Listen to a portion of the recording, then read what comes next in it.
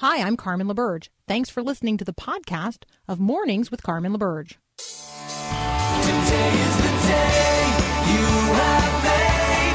I will rejoice and be glad in it. Today is the day you have made. I will rejoice and be glad in it. And I won't worry about tomorrow. I'm trusting in what you say. Today is the day. Today is the day. All right, so when we're thinking about what's happening around the world, we just heard there at the top of the hour that in relationship to the UN General Assembly, the President of the United States is going to be offering a speech about religious persecution tomorrow, or religious liberty, depending on which side of that coin you're reading. I think it's important for you to know that some of the greatest religious liberty, religious rights offenders around the globe are China, India, and Russia.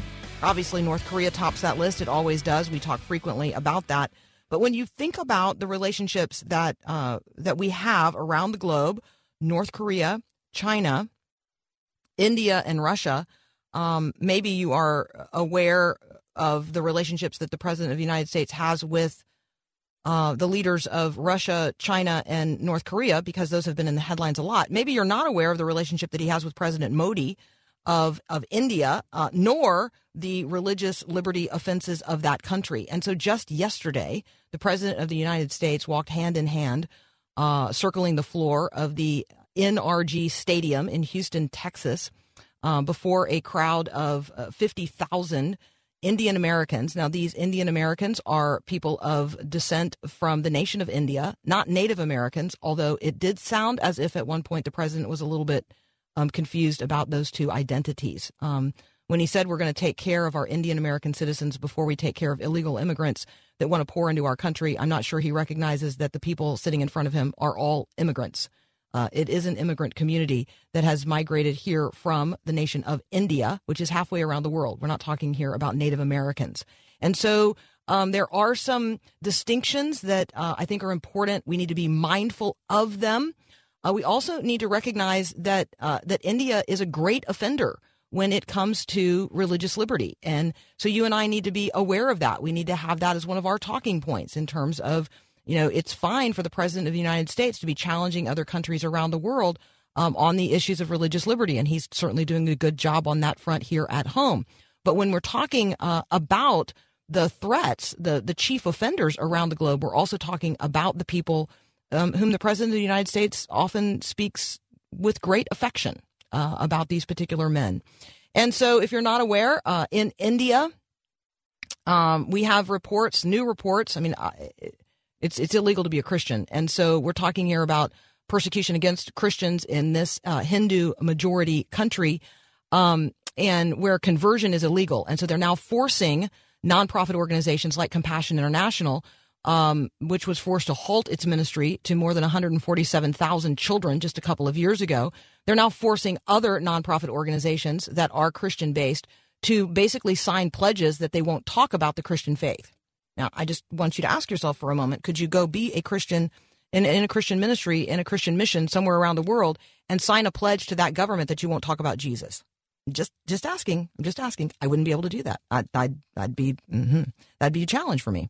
And then obviously we've got real challenges in China on the religious liberty front as well. We have talked about what is happening there to millions of ethnic Muslim Uyghurs. And we've also talked there about what's happening to churches. China is now making churches replace the Ten Commandments with quotes from President Xi Jinping. Okay. That's what's going on in terms of religious persecution on some of those fronts. Okay, next up, I'm going to talk with Bruce Ashford. He's the provost of Southeastern Baptist Theological Seminary. I'm going to ask him why he's not a pacifist. That's an interesting conversation. And we're also going to talk about praying to plants. By the way, not legit, just in case you were wondering. We'll be right back.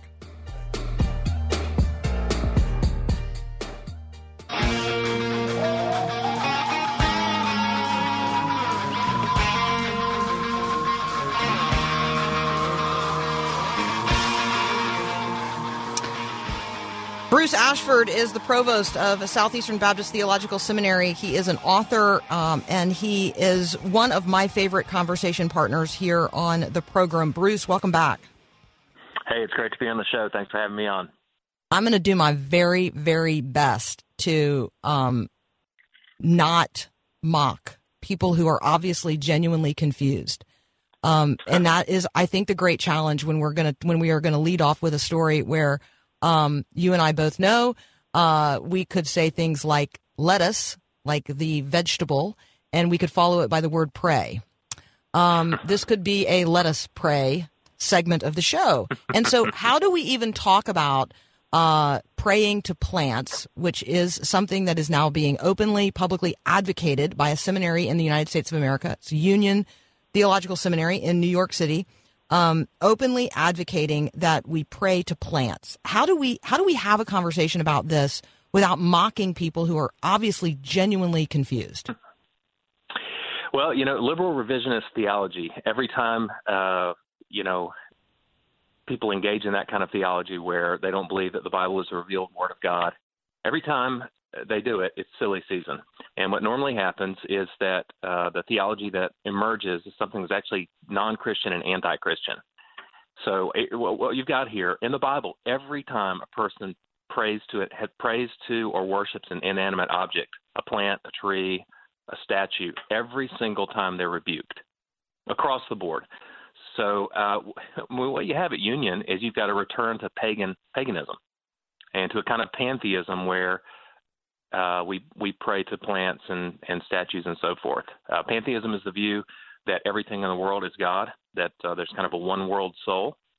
And, there are Eastern religions that are pantheistic at heart. So it's either pantheism or paganism.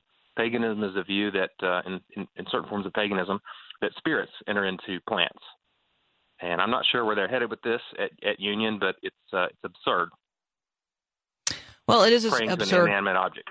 Yeah, so for people who don't know what we're talking about, Union Seminary posted on its official institutional Twitter feed a photograph of what is presumably a group of students in the context of a chapel service. That's actually the way they describe it.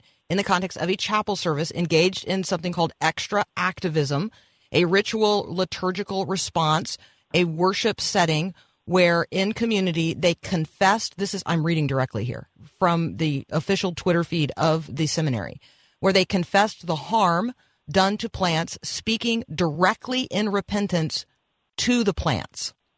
I want to have this conversation, Bruce. Remind us what a seminary is supposed to be and why this is a departure from what a seminary is supposed to be doing. Yes, at our seminary, our purpose statement and our vision statement, I think, is representative of what seminaries ought to do, and that is we exist to glorify the Lord Jesus Christ by serving the church and fulfilling the Great Commission. So our job is to submit to God's vision for Christian ministry by submitting to His Word. And with liberal and revisionist seminaries, they don't believe that God has revealed Himself in the Bible. And so all they're left with is basically urban legends of Jesus, whatever they think Jesus might have actually said and done, because they can't believe exactly what the Bible says that He said and did. And they believe parts of it, but they don't believe other parts.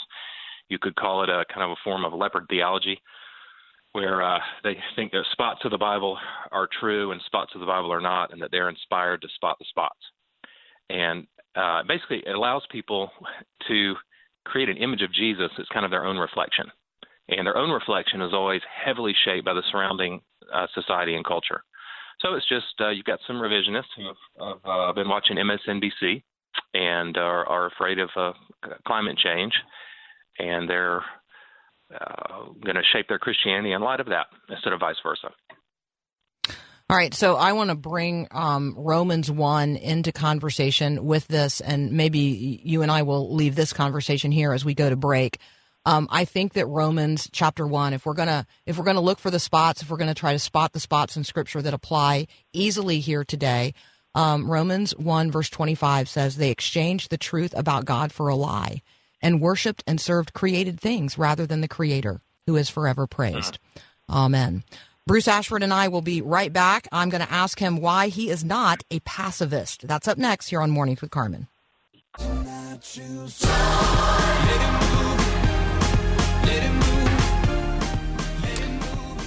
We often need help thinking through the issues of our day, understanding who we are as Christians in a very complex time, a very complex day.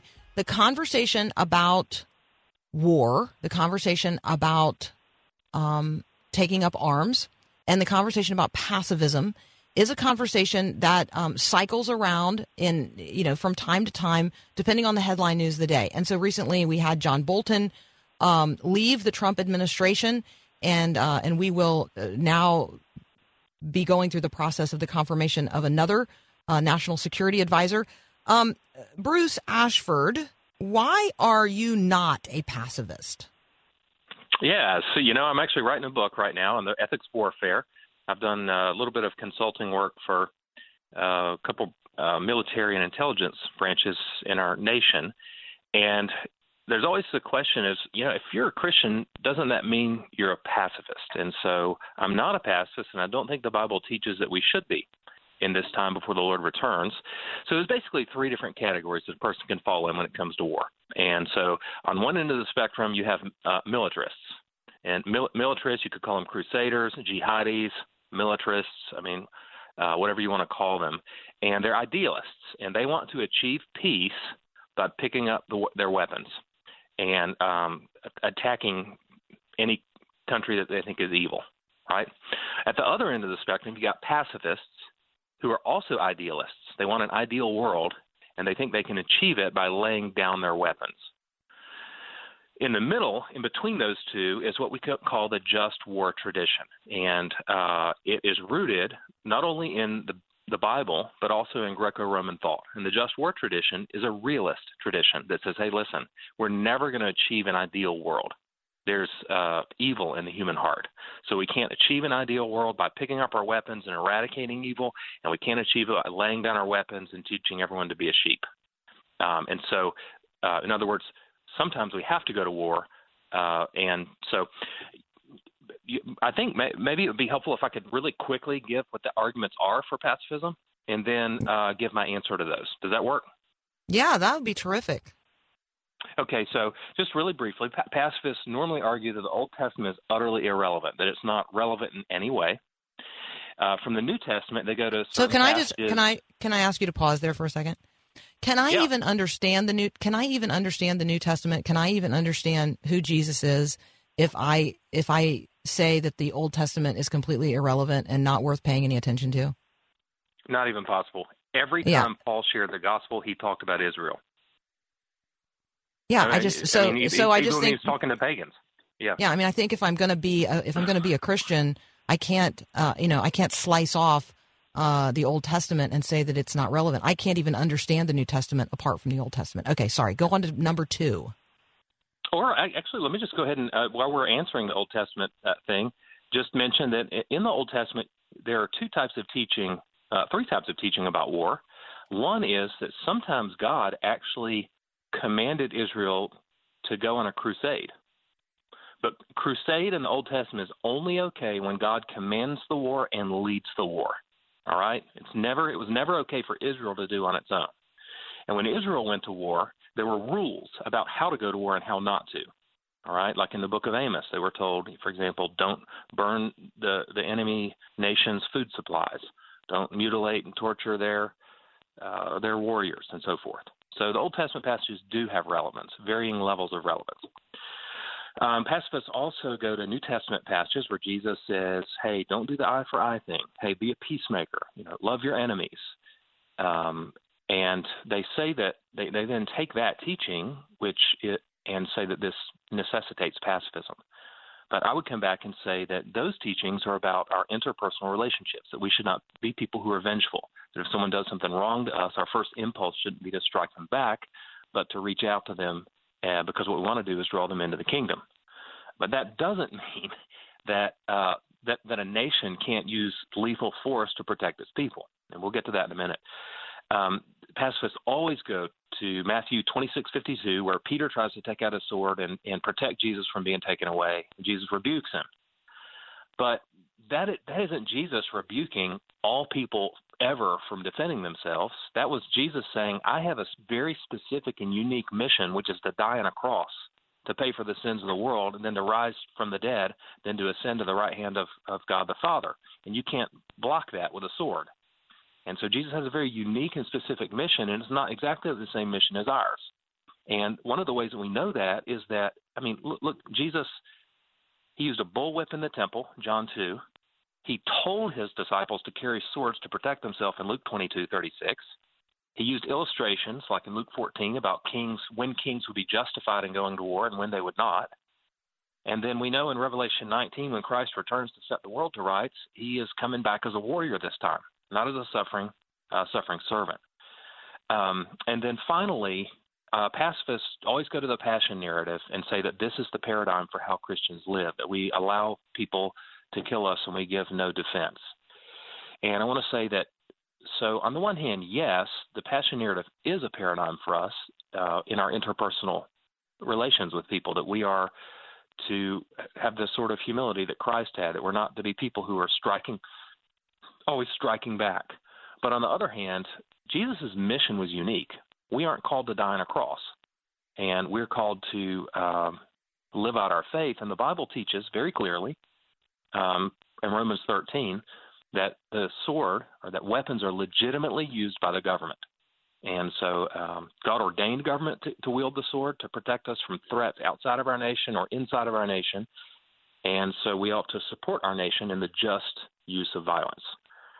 The phrase that I use a lot of times is we want to pray for peace and hope for it, but also prepare for war in case we need to. And I think, Bruce, when we talk about the just use of violence, we're talking about the suppression of evil. Like, right, when we as a people can identify, globally a genuine threat against humanity, and we say to ourselves, we have some kind of moral obligation to intervene, lest millions of people be slaughtered. We say to ourselves, we cannot sit idly by. We have in the past sat idly by while millions of people have been slaughtered. And we now collectively regret that. And so I think this is part of the challenge that we face, as people in a culture who are largely Christian. We face this challenge of knowing when are we called to intervene globally in ways that would require violence. Yeah, Augustine, the great early church theologian, argued that war is often a form of neighbor love, and in several ways. One is, if I go to war, when our Navy SEALs and our Green Berets go to war now, because a lot of our wars are small wars fought with special ops guys. When they go to war, their acts, what they do is a way of loving their neighbor here in the U.S., protecting us, but also loving their distant neighbor. When they liberated Afghanistan from rule of the Taliban, that was a form of love. The people of Afghanistan did not want the Taliban in charge. They were being abused, brutally abused by the Taliban. And so, although it may seem counterintuitive, if we're waging war for the right reason to correct a specific injustice, then I think it's an act of love. You bring up a great point. And I think a lot of times the idealists in the world, whether they're the pacifists or the crusaders, don't understand that evil resides in the human heart.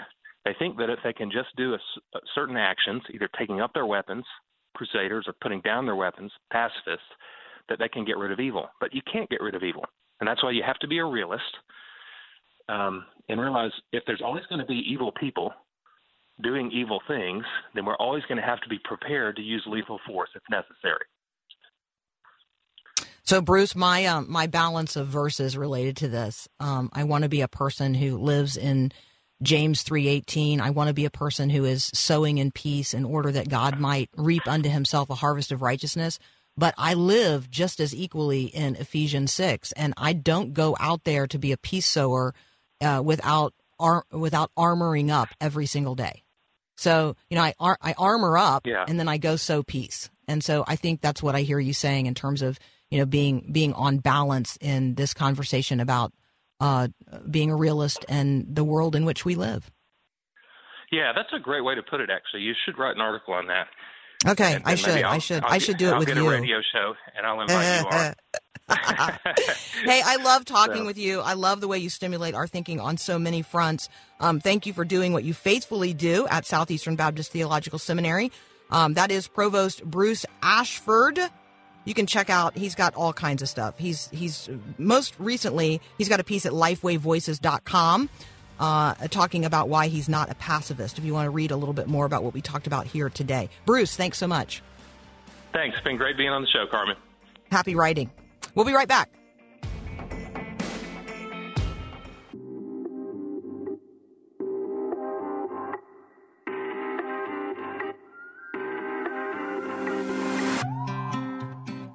So each week I like to talk with David Aikman about what's going on around the globe. He and I are going to talk today. He doesn't even know this yet, but I'm going to ask him, what about the 600,000 people that are stranded around the globe and what the British government is going to do to repatriate those people. What would you do if you were stranded overseas, if your travel company shut down while you were on a trip that was sponsored by that travel company? I don't know. It's kind of a crazy story. So the tour company, Thomas Cook, shut down overnight. It literally collapsed. The British government refused to prop it up. That's an interesting conversation in and of itself. It leads us to talk about things this morning with David Aikman that we didn't even have on the calendar. But yes, he and I will also talk about what's going on with Saudi Arabia, Iran, and U.S. sanctions, and what's going on in the British Parliament. That's up next here on Mornings with Carmen. The late Rodney Dangerfield's "I don't get no respect" jokes were pretty funny, but it's no laughing matter when a teenager is disrespectful toward his parents. Hi, I'm Mark Gregston with Parenting Today's Teens. While it's true that you can't force your child to respect you, treating someone with respect is an entirely different matter. Showing respect is a conscious decision, regardless of whether you like someone or not. And expecting your teen to be respectful should have nothing to do with how they feel at the moment. So if your teen's been showing signs of disrespect, let him know that things are going to be different from now on. The longer you wait to address the problem, the worse it will become.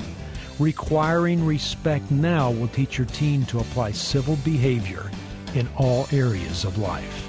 Want more help from Mark Gregston?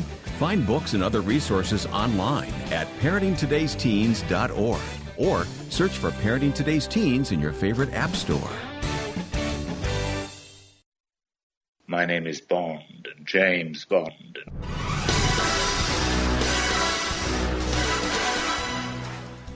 Joining me again today is Dr. David Aikman from Godspeed Magazine.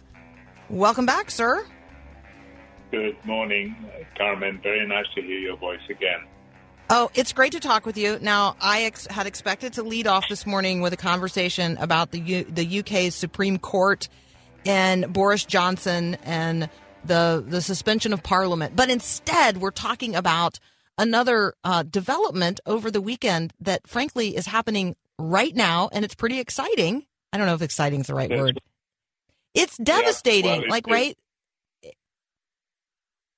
Thomas Cook, the 140-year-old travel agency that every UK person is very familiar with, has become insolvent and has gone into compulsory liquidation. You go on their website and they denounce it as insolvent. But in the meantime, you've got about 180 or 190,000 British tourists stranded somewhere from Palma de Mallorca to southern Spain. And the question is, how are they all going to get home?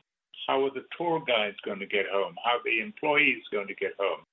And so they put together a plan called Operation Matterhorn to try and rescue all these people who paid their money and are stranded overseas. It's really extraordinary. So there are some 600,000 travelers affected, but about, as you've just said, 190,000 of them currently needing to be, the language is repatriated, right? The government is going to provide a way for them to return home. But some of them, they don't quite know, do they get to continue to stay in the hotels that they're in? It is, and then 18,000 people literally are now without jobs. And so how do all of those employees, including airline pilots and all kinds of other things, this tour company, I think it's unusual for Americans to think about a tour company like Thomas Cook. It's a 178-year-old company, serves millions of clients. And it really is seemingly the premier travel agency of Great Britain. That's right. It has been for many years, but it made some very foolish mistakes after it came under new leadership a few years ago. It started buying up rival companies, got into serious cash flow problems, and eventually everything started going downhill, beginning probably 2 years ago, and they have been able to turn it around ever since. Yeah, really stunning photographs coming out now out of Gatwick and other airports that obviously have huge portions of their terminals committed to Thomas Cook. And so obviously those are vacant and empty right now. It's strange to look at. But we certainly want to be lifting up in prayer people who are traveling abroad, and we want to be lifting up all of these 18,000 Thomas Cook employees. This would just really be, challenging is an insufficient word. It's hard for us to imagine here in the United States how something could literally collapse overnight. Right, exactly. I mean, it's quite unprecedented. Anything of this size going south, literally, as you say, overnight. And the government has been badgered to try and relieve the pressure, but they've decided not to do anything and just to let the chips fall out commercially as they do, while the company picks itself up or tries to. Yeah, and for those of us who believe in a free market economy, like we understand, when the government says, "Hey, look, we're not in the business of bailing out commercial industries." Here's the quote from number 10 Downing Street. We would have to in terms of like why they didn't use taxpayer money to bail the company out. They said, well, we would have to repatriate people later down the road, and we would have lost more money in that process. Quote, it is obviously a very competitive market. It isn't the government's role to prop up companies when this sort of issue arises. Our decision was that injecting cash into this situation was not going to make it any better. So we will certainly be watching this story. Hey, what else is going on at number 10 Downing Street? What's up with your Prime Minister Boris Johnson and Parliament and the UK Supreme Court? My gosh, the UK Supreme Court is going to hand down a decision this week whether Boris Johnson's decision to suspend Parliament was or was not against the law. And if they decide it was against the law, then they have to decide what response to take. Should they order Boris Johnson to immediately reconvene Parliament? Do they have the power to do that? And people have even talked about arresting him and putting him in jail. I mean, it's quite extraordinary, the political chaos in the UK at this point in time. I don't recall any time in the last 50 or 60 years when it's been so completely chaotic. You've got the Labour Party having its convention in Brighton, and they can't decide whether they are pro-Brexit or against Brexit. They want to do a new referendum, but they want to decide what they're going to do after a general election takes place. They don't know when the general election is going to come. The Liberal Democrats are flatly determined to overturn Brexit if they come into power, even though they, like all the other parties, agreed that they would respect the wishes of the people who voted in the original 2016 referendum. So they're willing to overthrow that result. And it's only the Conservatives, and particularly Boris Johnson and the Brexiteers, who are determined to get out of the EU as fast as possible, with or without an agreement. All right, David, when we come back, let's pivot. Let's talk about the Ukraine and its relationship with the United States of America. Let's talk about military aid and how the United States uses military funds around the globe in terms of our international relationships. And then I do want to touch on what's going on with Saudi Arabia and Iran in terms of U.S. sanctions. So all of that next here with David Aikman. We'll be right back.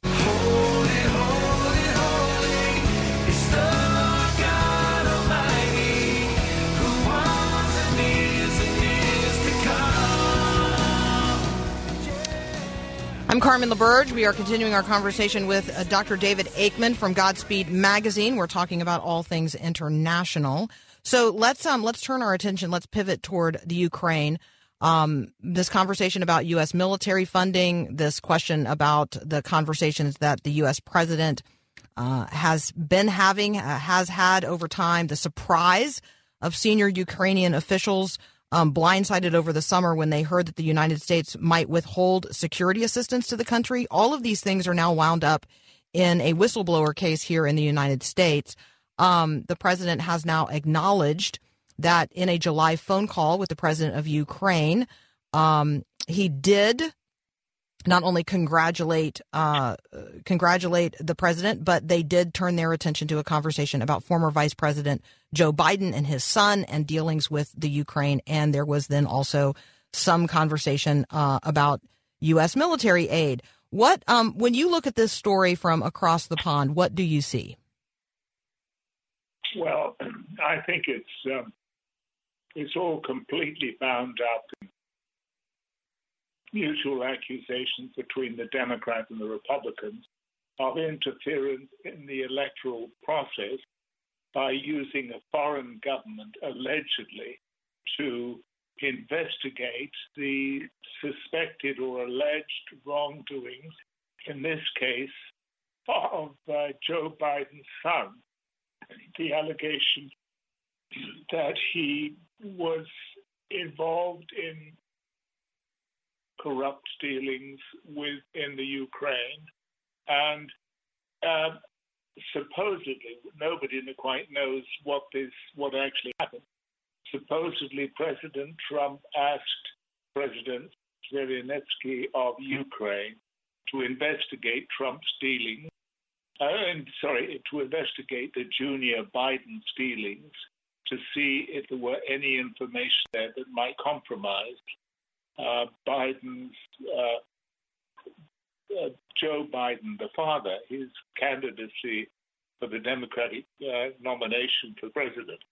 It's all very murky, and it's much of the case is sort of he said, I thought, she said. It's really not at all clear what the actual truth is behind all these allegations. All right, so let's then, since you and I agree, there's not a whole lot more we can say about things we don't yet know a lot about. So I appreciate that, David. Let's pivot toward this ongoing challenge related to Iran and Saudi Arabia, U.S. sanctions, the meeting of the UN, the prospect that the president of the United States might meet with Iranian President Rouhani. I don't know. Give us your take on all of that. Well, the U.S. has been put in a very difficult position because it's the chief defender of Saudi Arabia from any external threat, and it's been confirmed that, or at least the U.S. military says it's been confirmed that the missiles that hit the Saudi refineries last week were in fact aimed at the refineries from Iran. And the question is, since the Saudis agree that that is the most likely thing that happened, how do they respond to Iran? Or does the United States respond with its own military activity? The evidence at this point is that President Trump is very reluctant to get into even a modest military confrontation with Iran He doesn't want to get into another Middle East war, and he realizes that a full-blown engagement with Iran could be absolutely disastrous for the whole region. So, David, when we look at things going on here in the United States of America and our relationships globally, I think it's fair to say we are somewhat uncertain about the way the rest of the world now views the United States, because our foreign policy has become, I'll use it, unpredictable. Go ahead. I'm sorry, that's not completely true, if I may say so, Carmen, not to contradict you. But, for example, President Trump this week is going to be speaking at the United Nations on the dangers of persecution of Christians all over the world. No other American president has spoken up publicly on behalf of seriously persecuted minorities like Christians. And Trump is going to do that. So I think that's a very clear sort of sign of leadership on behalf of democratic states who do enjoy religious freedom, to support those small communities which are in danger of serious persecution and indeed liquidation as faith communities. That's a major new initiative, I think. So I think that's a helpful distinction to make, and that's where I was headed with my question. Are we right in feeling the way we do sometimes that our foreign policy has become unpredictable? And what you're saying is maybe there are new ways in which American foreign policy is advocating things that it has not necessarily seen as priorities in the past, and the prioritization of religious minorities, people of minority religious faith around the world. I think that the president highlights the concern for Christians around the globe, certainly more often than others in the past have. But he's also, it's not exclusive to the concern for Christians as religious minorities. So, yeah, we actually, we talked a little bit about anticipating that speech tomorrow in the first hour of today's program. So thank you for returning our attention to that. It's really, really critical. Right. Thank you. And then we've got Hong Kong. It's in the 16th week of the demonstrations. They're becoming more violent. People are getting beaten up. And I think the likelihood of something fairly drastically clamping down, particularly as we approach the date of October 1st, the 70th anniversary of the founding of the People's Republic of China, the likelihood of serious engagement by the Hong Kong police is increasing daily, and I think it's a very unfortunate situation. All right, David, let's be sure we return our attention to that first thing next Monday morning. Again, thank you so much, as always, for being with us. That's David Aikman from Godspeed Magazine. We'll be right back.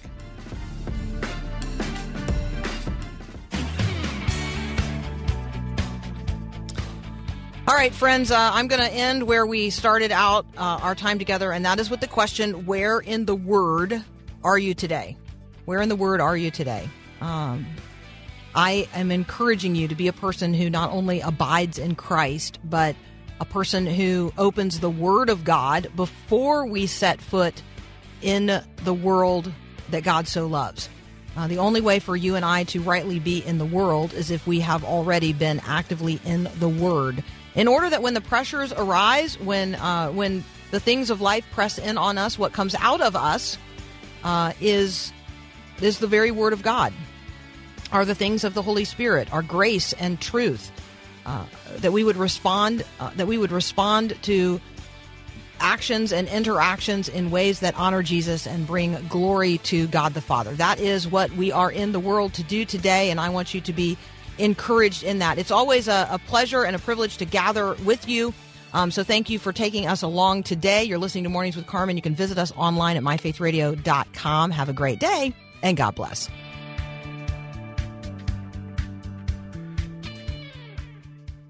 Thanks for listening to this podcast of Mornings with Carmen LaBerge from Faith Radio. If you haven't, you can subscribe to automatically receive the podcast through iTunes or the Google Play Music app. That way you never miss an episode. It's also available anytime at myfaithradio.com.